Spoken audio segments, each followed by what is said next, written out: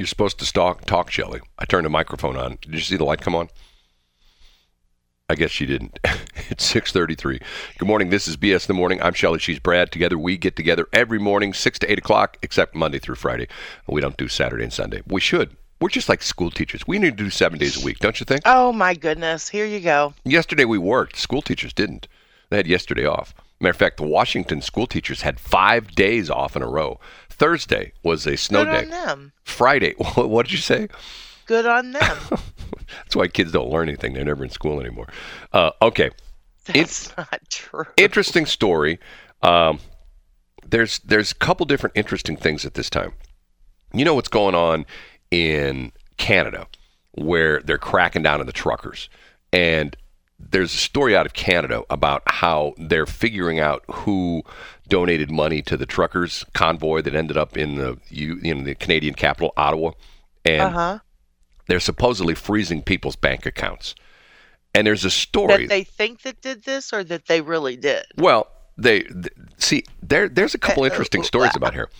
First off, originally this was put up on a GoFundMe account, and then GoFundMe decided, we're not going to have anything to do with that. You know, you can send money to Black Lives Matter through GoFundMe, and there's no problem. But you get together a bunch of truckers who are striking because of the fact that they're tired of having all sorts of restrictions against them. And oh my God, we got to kick those guys in the butt. We can't help them anyway. I think they should have done a state-to-state convoy. They're doing it right now. That's what point I'm going to get to in a minute. Are they? Well, yeah. They didn't come through Missouri. Well, they're not here yet. They're in California. They're just leaving. Okay, so are they going to come here? It depends on which route they use. Okay, so here, let me 70, duh. No, they're coming across because this time of the year they're coming to the south because this time of the year you can't. It's really tough to make it through 70 through the Rockies because a lot of times. Oh, ice road truckers. Well, a lot of times 70's closed. If you get out there, what's really interesting is when I've driven that before. If you go out, especially when you get into western Kansas, and especially like in Colorado, you go on 70. There are gates on the entrance ramps that when things get bad, they just close the gates. So really? They don't have to have a cop sitting there, like us, if we have a problem around here where something happens on one of the interstates, one of the police officers, closes off the ramp by, parking his car sideways across the ramp. You can't go on the ramp. There they don't have enough police, so they just send these guys out, to close the gates. I think. So is that what that means when you're sitting at a traffic light and then all of a sudden this rush comes from the traffic that is passing you by, and so you can't turn either way because all this rush came? And when you say somebody let the gates open, is that what that means? No, that means the rush is, hey, wow, man, it's Rush, Geddy Lee. Oh, stop it. It's Rush. When I was working for the original KSOQ, it was so funny. We'd have these KSHE kids come up to us. Hey man, how come you guys don't play Rush?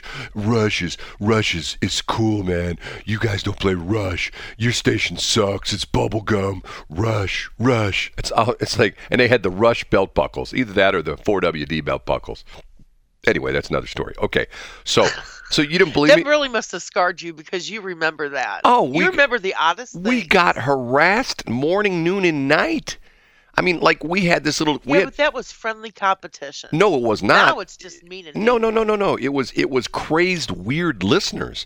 I mean, like for example, being called a bubblegum station bothered you? Well, let me take it a little bit further.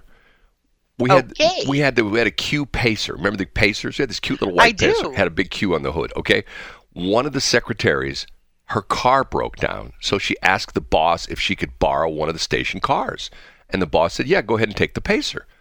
So she takes the Pacer and she goes to dinner. I can't remember where she went to dinner. She comes out and all 4 tires are slashed. Okay. Oh man. Well, they did that with the cabs too. Well, and somebody saw who did it. And they got the kid. He was 16 years old. And why did he do it? Because Q sucks, man. He's a KSHE listener. So here's our old boss, Ted Smith, wonderful guy at the time. One of these guys that I look back and I think to myself, man, I didn't realize how good of a guy he was. Ted Smith was a World War II fighter pilot from England. He fought, and if you know anything about World War II, we got in December of 41. The Brits were in it in 39. And once again, he flew a Spitfire. And for those, most people going, I don't know what idea that is.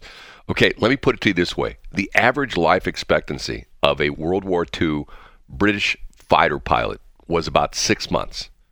Literally, if you lived past more than 6 months, you were doing really well. This guy not only lived from 39 all the way to 45, after the war ended, he was one of the first test pilots for the British jets that they came out with, okay?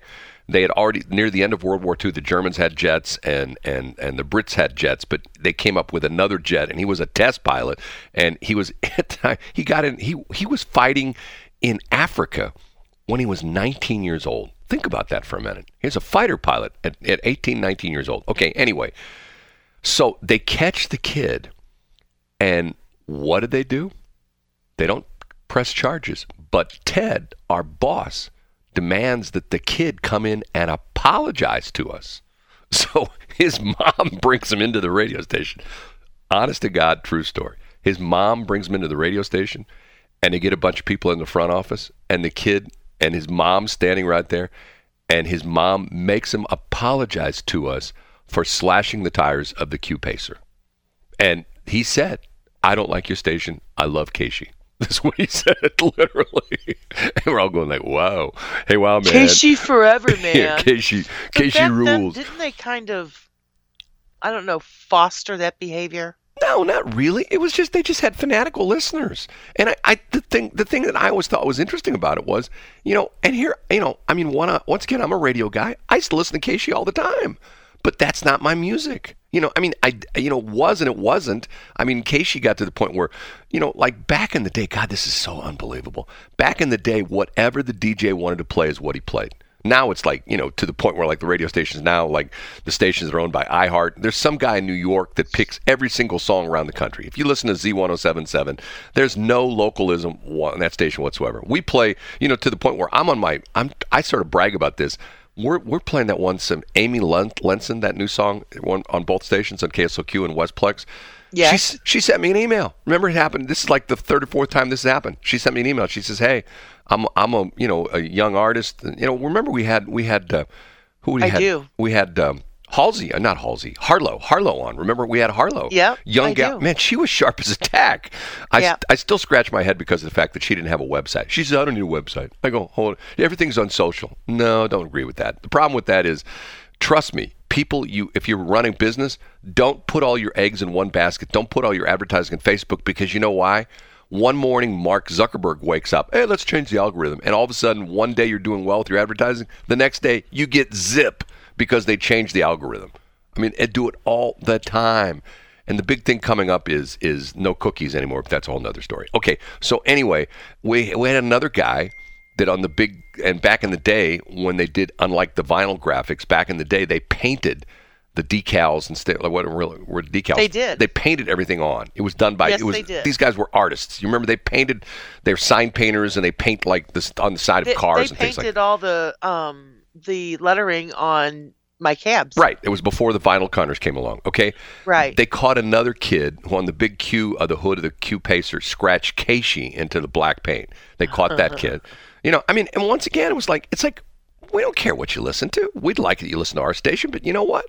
I mean, why do you get fanatical? I still think that Casey kind of fostered that. No. That was the dynamic. That was the culture back then. But it really wasn't. They were just playing. It was too, Brad. They were, if anything, the culture back then was the crazy KDHX. Those were the weirdos. That was which. I don't even remember that. Or no, not KDH, KDNA, which ultimately what's funny story. KDNA was this bizarre, weird. It's what is KDHX today. It's a different station, but it's same kind of thing.